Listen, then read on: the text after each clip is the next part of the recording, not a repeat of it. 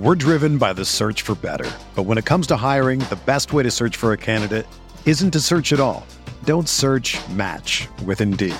Indeed is your matching and hiring platform with over 350 million global monthly visitors, according to Indeed data, and a matching engine that helps you find quality candidates fast. Ditch the busy work. Use Indeed for scheduling, screening, and messaging so you can connect with candidates faster. Leveraging over 140 million qualifications and preferences every day, Indeed's matching engine is constantly learning from your preferences, so the more you use Indeed, the better it gets. Join more than 3.5 million businesses worldwide that use Indeed to hire great talent fast. And listeners of this show will get a $75 sponsored job credit to get your jobs more visibility at Indeed.com/Blue Wire. Just go to Indeed.com/Blue Wire right now and support our show by saying that you heard about Indeed on this podcast. That's Indeed.com/Blue Wire. Terms and conditions apply. Need to hire? You need Indeed. What's up, y'all? It's Drewski, and I've teamed up with Mountain Dew to produce a hilarious new basketball podcast called The Dew Zone with Drewski. Learn the backstories of your favorite ballers and celebrities like Jamal Murray. Did you have like a favorite team? Was it the Raptors at the time or no? Was the Raptors even started around that time? Come on, bro. I ain't that old, fam. You talking like I'm 50. Taylor Rooks, Asia Wilson, and many more. You won't want to miss this. Listen to The Dew Zone with Drewski on Apple Podcasts, Spotify, and wherever you listen to podcasts.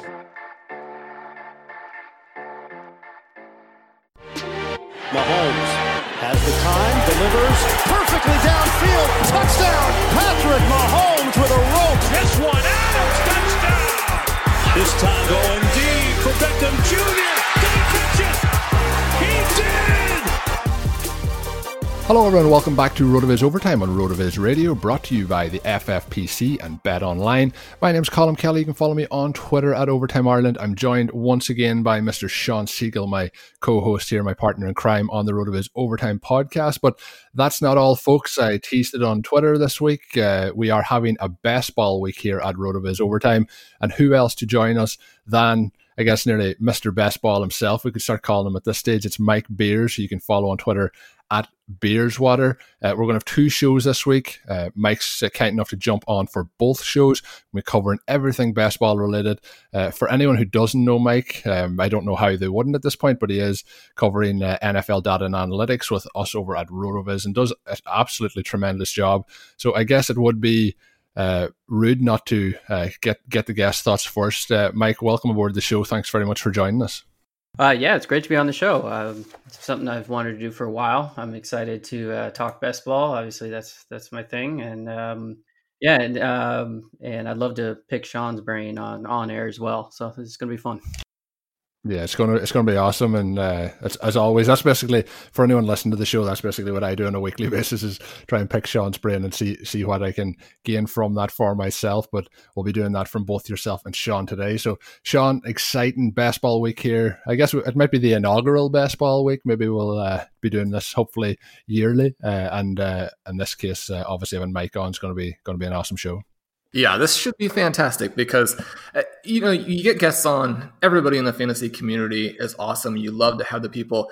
That said, there still aren't that many people who really live up to the legend or have a legend worth living up to. Mike is one of those guys.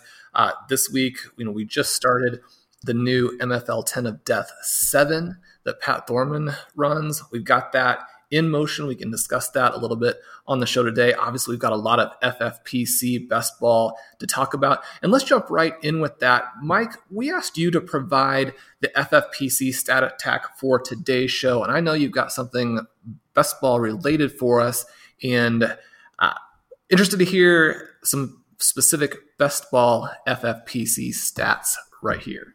So for our FFPC stat attack, my stats are about drafting quarterbacks in these drafts. This is about the classic, not the super flex version, but I was looking at win rates for quarterback picks, and we talk about waiting on quarterback, not just us, but it's a pretty common thing. I was looking at the win rates for quarterbacks with an ADP in the first 7 rounds of the draft over the past 3 years at FFPC. And there are 16 of them, and only 4 of them generated an above average win rate across their teams. So that means if you were taking a quarterback in those first 7 rounds over the last 3 years, there's a 75% chance that you were sort of starting from behind. And only 2 of them, on top of that, only 2 of those 16 broke 10% win rate, which is just barely above average and consider what you need to kind of be profitable in these drafts. While 7 of them, almost half, were below 6%. They were really handicapping their team. And, we'll talk about more on roster construction and why that's happening, but it's a really bad skew. I mean, the highest win rate was Russell Wilson 3 years ago. And, he hit 15%, which is a good number. It's a very good number, but it's not the kind of thing that makes it worth, it just doesn't happen often enough. It's not a high enough win rate. It's worth the pretty consistent downside of taking those picks and missing out on the other players at running back, wide receiver, and tight end, who really do give you some impressive upside. Yeah, and as we mentioned, we'll be diving into roster construction. A lot of it will be FFPC and best ball related because that's where we all play our best ball. But the FFPC, for those who don't know, is the home of the best fantasy football leagues and contests in the industry, including Dynasty, Best Ball, and of course, the world famous FFPC main event. To learn more or to join a league, head over to myffpc.com. That's myffpc.com. And of course, we'll be really highlighting it in today's show with the creator of a lot of those tools, but RotoViz specifically designed tools for FFPC domination over on the website as well. So as Sean hinted to in the intro, Mike is kind of a legend here in the best ball community, and the tools are on the platform. But over on the site would be the FFPC Best Ball Command Center, the FFPC Exposures and ADP Dashboard, the Roster Construction Explorer. Also, we have Fanball and their ADP and Fanball Roster Construction Explorer as well. The player win rates as part of that stat as well. Mike, you provided the FFP stat attack for today's show, plus that puts us in the driver's seat for the Best Ball Command Center. What does this tool allow you to do, and why will it help our listeners and, of course, the RotoViz subscribers to dominate their FFPC leagues? So this is the FFPC Command Center is probably my favorite tool to use. I've built several for RotoViz over the past year and a half. And this one for, being in your draft, helping you make decisions is really, the idea behind it was to have everything in front of me that I might want to know before making a pick. And you can go to the FFPC Command Center, you put in the email address or username that you use at FFPC, and it will automatically load any drafts that are currently underway, right? So if I put it in right now, I have 3 leagues where I'm drafting best ball teams, and it tells me sort of in order how many picks away I am on those. And then it'll pull up information on the one that's closest. If I'm on the clock, it'll pull that up right away. And the information there is, it's just everything. It's who's on my roster. It's, the recent picks, but then it's got the available player pool, but not just the available player pool like you would see in the FFPC draft room. We also have the ADP is much more sort of fresh. It defaults to the past week and a half, but you can even look at just the past few days if you want. But then beyond that, it'll import your exposure. So if you're someone like me who does a lot of these drafts, you might want to know, say, you love Jared Cook and you've got him in 80% of your drafts so far. That's the kind of thing that can happen to people sometimes just without even noticing it, right? And I don't like to have that much exposure to a guy across all my teams, even if I really like him.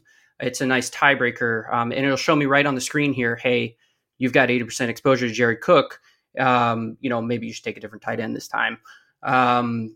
It also includes, it's not, too scientific, but it gives you the odds that each player will be available at your next pick and also in 2 picks, which is something I look at quite a bit. That uses a combination of ADP and sort of the variance in ADP over the time frame you choose. And it tells you, okay, if you pass on a player now, what are the odds you can get him next time? And that really helps prioritize. If you if there's usually a running quarterbacks around that time in the draft, and these drafts do tend to play out in a pretty similar fashion, it gives a pretty good sense of whether you can get that quarterback next time around if you pass on him now, or if you really have to pull the trigger right away. It also will highlight any bye week problems for your defenses, quarterbacks, or kickers, and that can be a factor in tight ends. And it's just, there's even a news feed on here. I mean, it's everything that I want at my fingertips. And if I think of anything new, I add it on. So it's been a fun project, and it's really probably the most useful in-draft tool I could imagine. It really is cool. And you get in there, you're working on the draft, you have all of this extra information at your disposal, and specifically the things that you would want to know. As you just mentioned, we focus a lot on roster construction in our articles, on our shows, certainly in the tools. We're going to talk a lot with the Roster Construction Explorer today, how you want to put your teams together. But if you can combine that with what Mike has in the command center and knowing, how you're going to get your exposures to work out, who you can get in your next pick. So much of what we do when we're thinking about specifically player selection really is this idea of not just the guy that we're going to pick right now, but looking forward and trying to figure out how that fits with the guy we're going to pick next.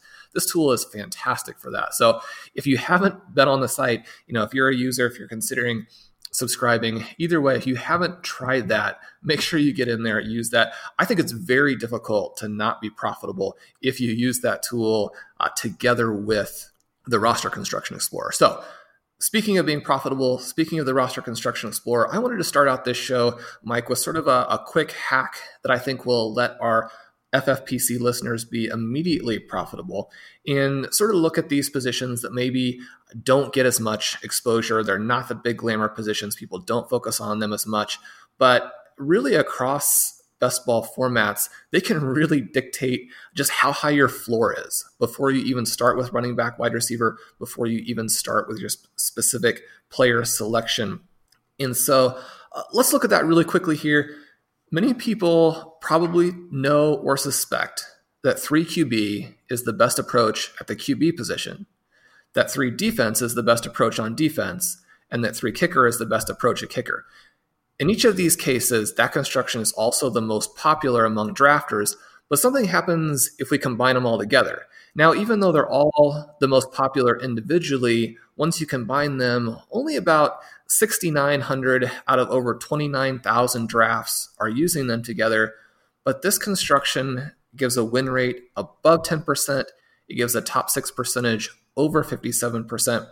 Mike, looking at that a little bit more in depth or taking on those pieces, is there anything else that we should know about QB defense, kicker tactics in the FFPC before we go on to these more exciting positions? One thing I noticed about this was it really seems to be driven by those differences, that edge, the over 10%. Seems to be driven mostly by the defense and the kickers. And I love defense and kickers in best ball. It's like you mentioned, it's not the most exciting, but my whole approach to these best ball drafts is just finding these small edges and kind of piling them on top of each other. And with kickers and defenses, it's just so easy to execute. You take 3 of them. Even whether you have most of that jump from the 8.3 being average to over 10%, comes from having 3 defenses and 3 kickers. And part of that is because they're cheap. You don't have to pick the earliest ones, in order to get the scoring you want.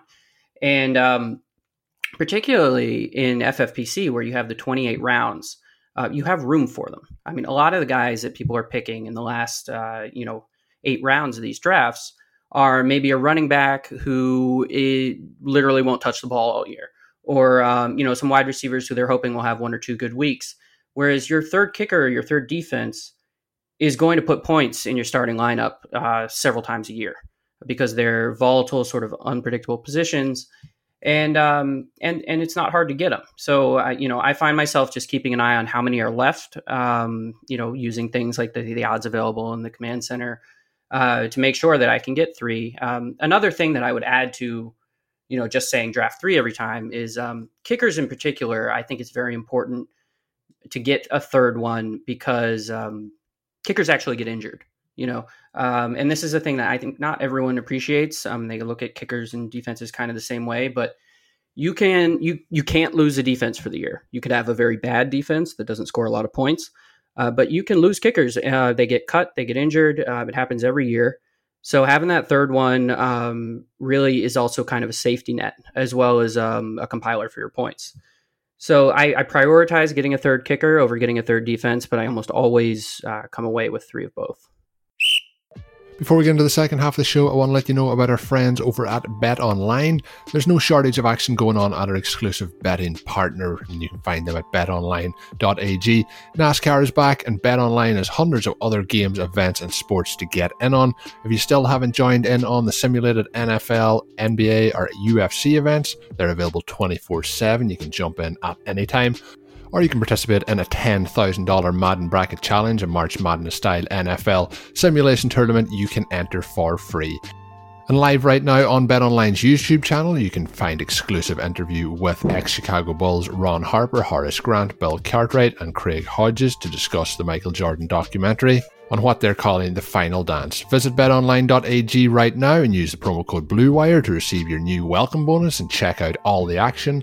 BetOnline, your online wagering solution.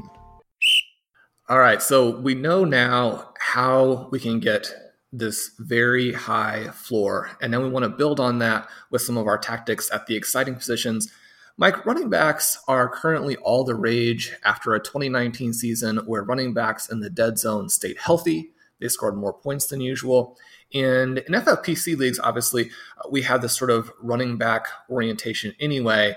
And as a result of these two trends, we have 26 running backs going in the first 4 rounds of FFPC drafts.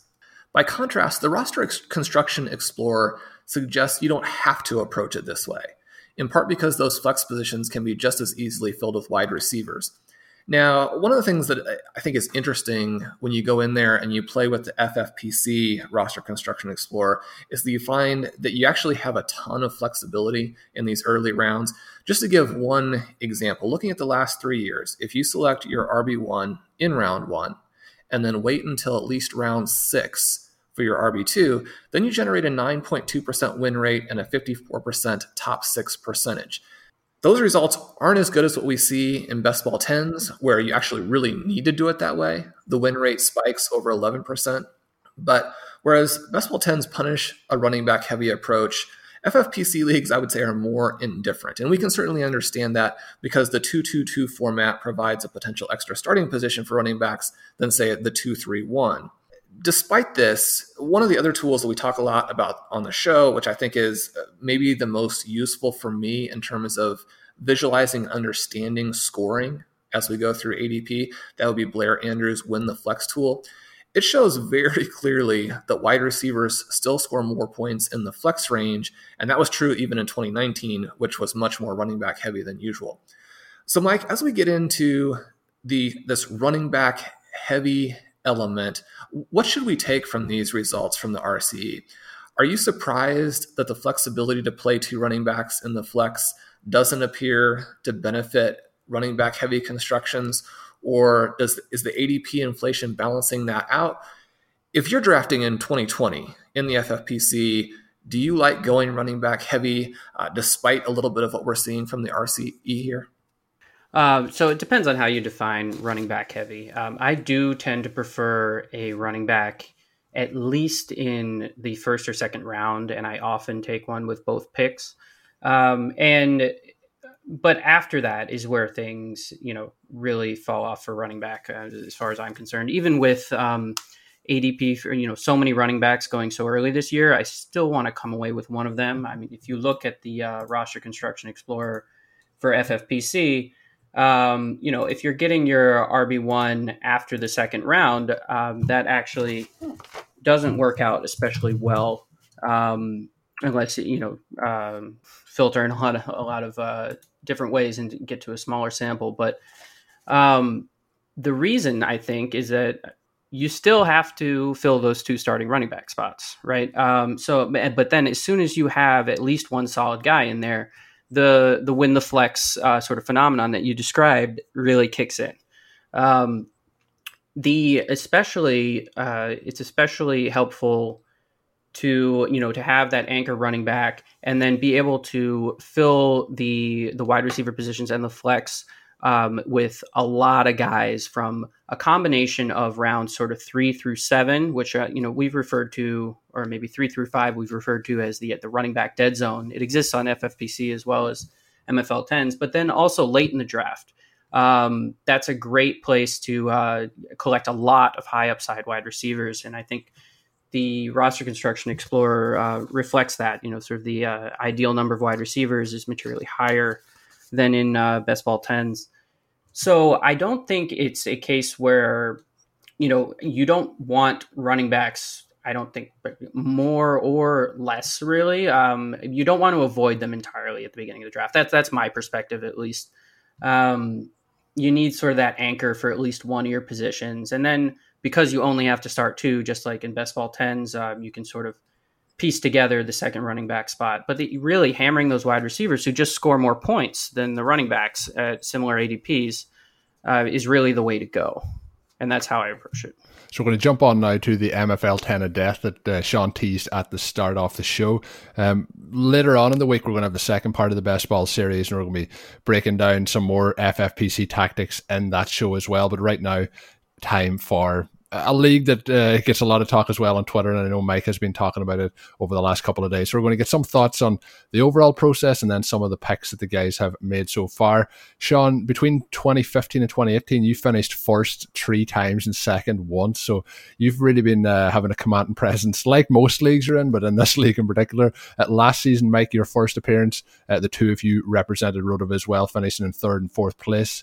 Obviously, the MFL 10 of death is charity league run by Pat Thorman and follows the fan ball rules. Mike, what slot for drafting did you receive this year, and who did you select in that first round? Obviously, a lot of emphasis put on the first round picks, but how does that inform then your tactics the rest of the way? Yeah, so I drew the 5th overall pick this time around. I think last year I had the 2nd pick. And I was pretty sure the whole way that I would be taking a running back. I mean, I think I've got a top tier of 5 guys. So, it was either going to be Dalvin Cook or Alvin Kamara for me. And 4 running backs went with the first 4 picks. That left me with Kamara. And I want to get a guy with that, 3 down kind of job involved in the passing game, that anchor like I was talking about. And, that I like to have that first running back as the anchor, though that doesn't really determine what's going to happen the rest of the draft. I mean, what the other players in the league do is really going to shape my next few picks. We're now 4 picks in for me, and in the second round, I ended up taking Austin Eckler, who just like Kamara is a guy who's going to catch a lot of passes. I think he has tremendous upside. And it was a very interesting sort of situation for me in the 3rd round.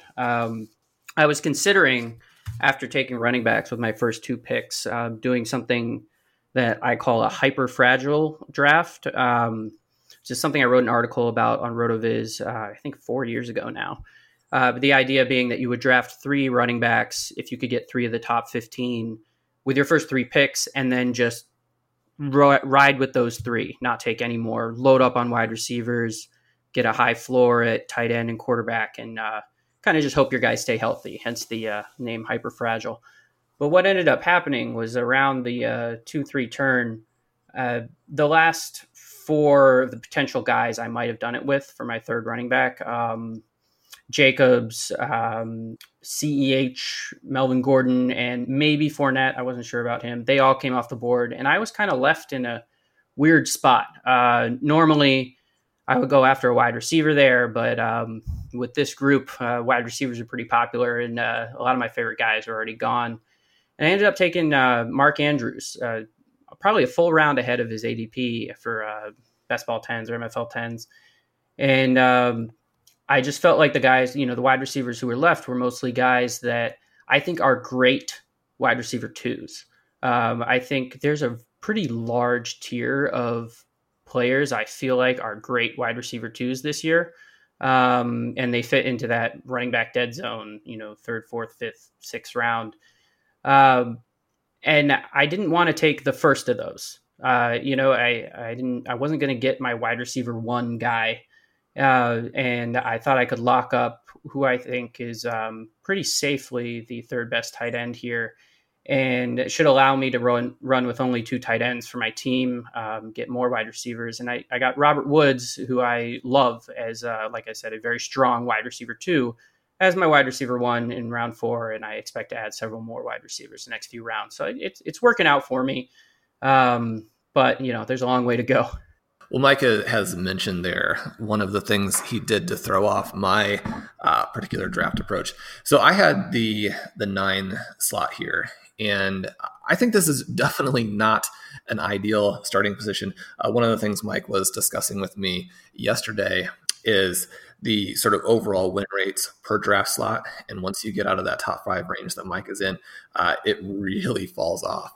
And so that puts you in a position where I think you have to look at things from perhaps a different perspective. We've written a lot on the show in the last year where you want to have that running back 1 in the first round, and then you want to draft a lot of wide receivers, that's the construction that will give you the most safety year to year. It's more consistent regardless of what happens at the running back and wide receiver positions overall.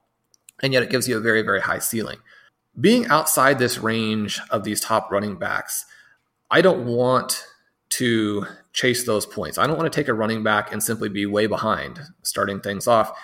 Also, I wanted to go back and really use zero running back again, which was the tactic that had allowed me to get those wins in this league previously. So you pull up the Roster Construction Explorer and you try and figure out, okay, well, what can we do to still have a lot of upside if we have to start with wide receiver? Now, there are a couple of things here. A couple of days ago, I published an article looking at the best 2-round starts. And over the last 3 years, the 2-round start with the best top 6 percentage is actually wide receiver tight end, which I think would be very surprising to people. We assume that running back wide receiver or running back are probably the best starts. Now, when we're looking at that, obviously, anytime you throw the tight end into the mix, you're not necessarily talking about these global trends so much as specific players who managed to have good seasons or didn't. We're talking about just a handful of those guys. And so we want to be a little bit skeptical of that. But when I was looking at that, I had this opportunity to take one of these big-time wide receivers in the first round and then come back and get Kittle or Kelsey in the second round. And Mike, when I didn't do that, you told me that you were surprised. Yeah, I mean, frankly, I was shocked. I was certain you were going to take them. It's something we've talked about quite a bit, the early tight ends, and they were both there for you on the board. I did have a sense that if I took Andrews on the way back, you weren't going to be happy about it. I know he's a guy you like, but I figured Ertz might be the next pick. So but you passed on Ertz in the 3rd round as well. You managed to get him in the 4th round. So so why did you pass on Kelsey and Kittle with that 2nd round? After, having just done that analysis, were you just confident that Andrews would come back? Yeah, so I may have miscalculated here in terms of having Mike in the draft with me, knowing just how important that tight end was going to be, him not having an option really of Kittle or Kelsey, those guys being gone in the 2nd round there. Andrews has an ADP, and you can go and you can check this out in the Fanball Exposures and ADP tool. He's got an ADP early in the 5th round. And so my thought, take him in the 3rd round there. You have a guy with insane upside, especially in the best ball format where maybe those low volume games can be swallowed up by a different player in your lineup. And again, it's important not to put too much emphasis on this, but tight ends selected in the 3rd round, even better win rate than those selected in the 2nd. What I definitely wanted to do was have one of these tight ends from the first 4 rounds.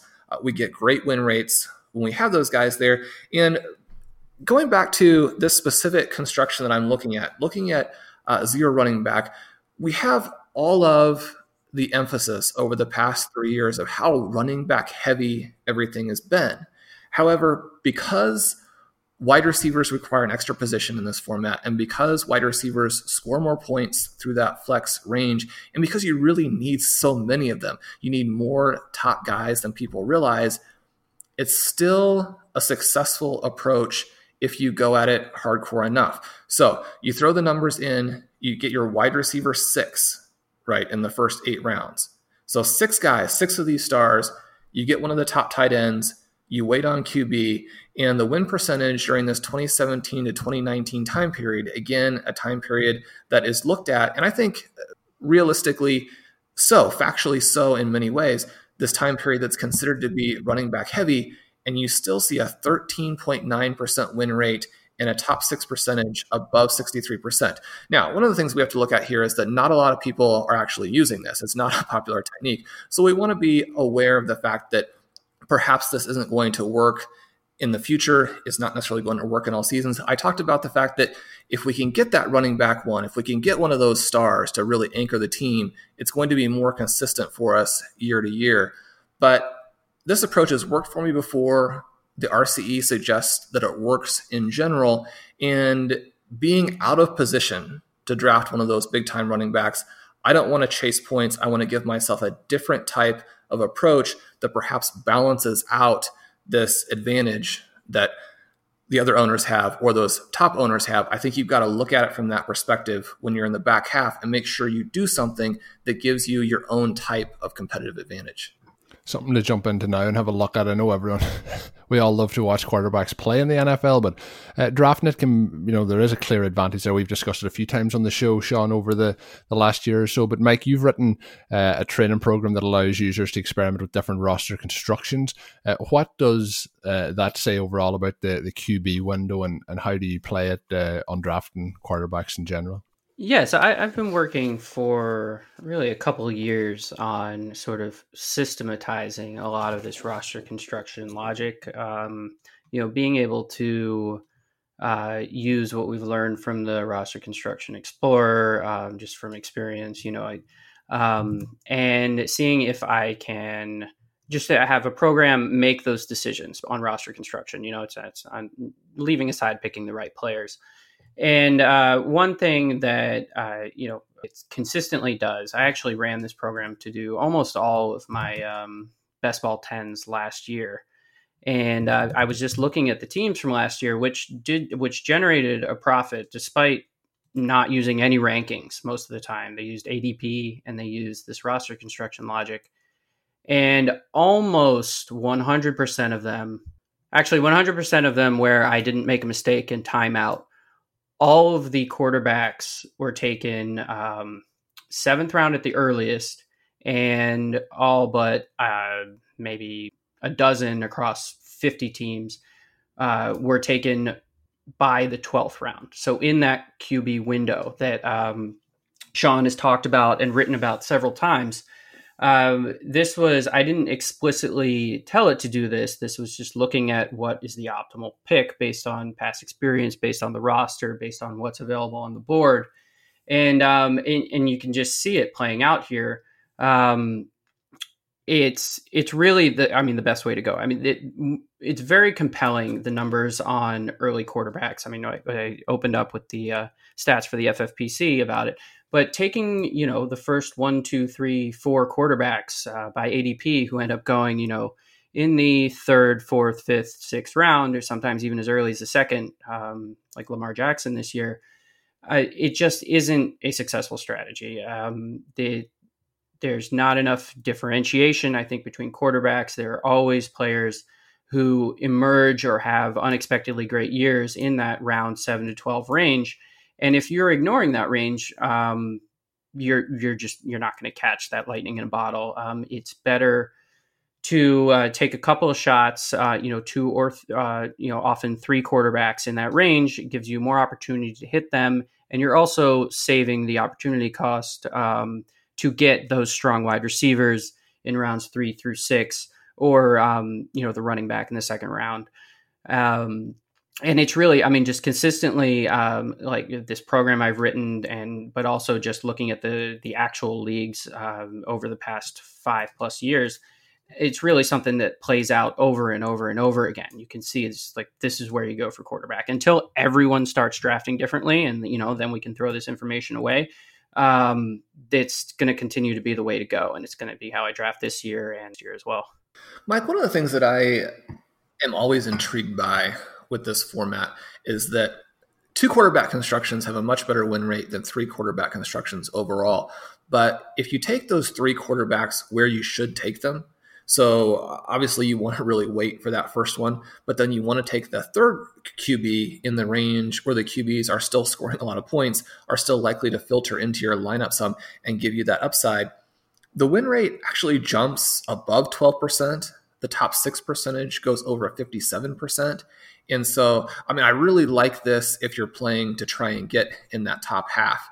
Do you like to do the 3 QB in the best ball 10s? We talked about how in FFPC, you really want to have those 3 QBs. You almost definitely have to have that as your approach. Overall, it doesn't seem to be the construction that you want to go with in best ball 10s, but does your program pull 3 QBs in for you sometimes, knowing kind of how they perform when you get those guys in the window? Sometimes, though I will say 2 quarterbacks is much more common.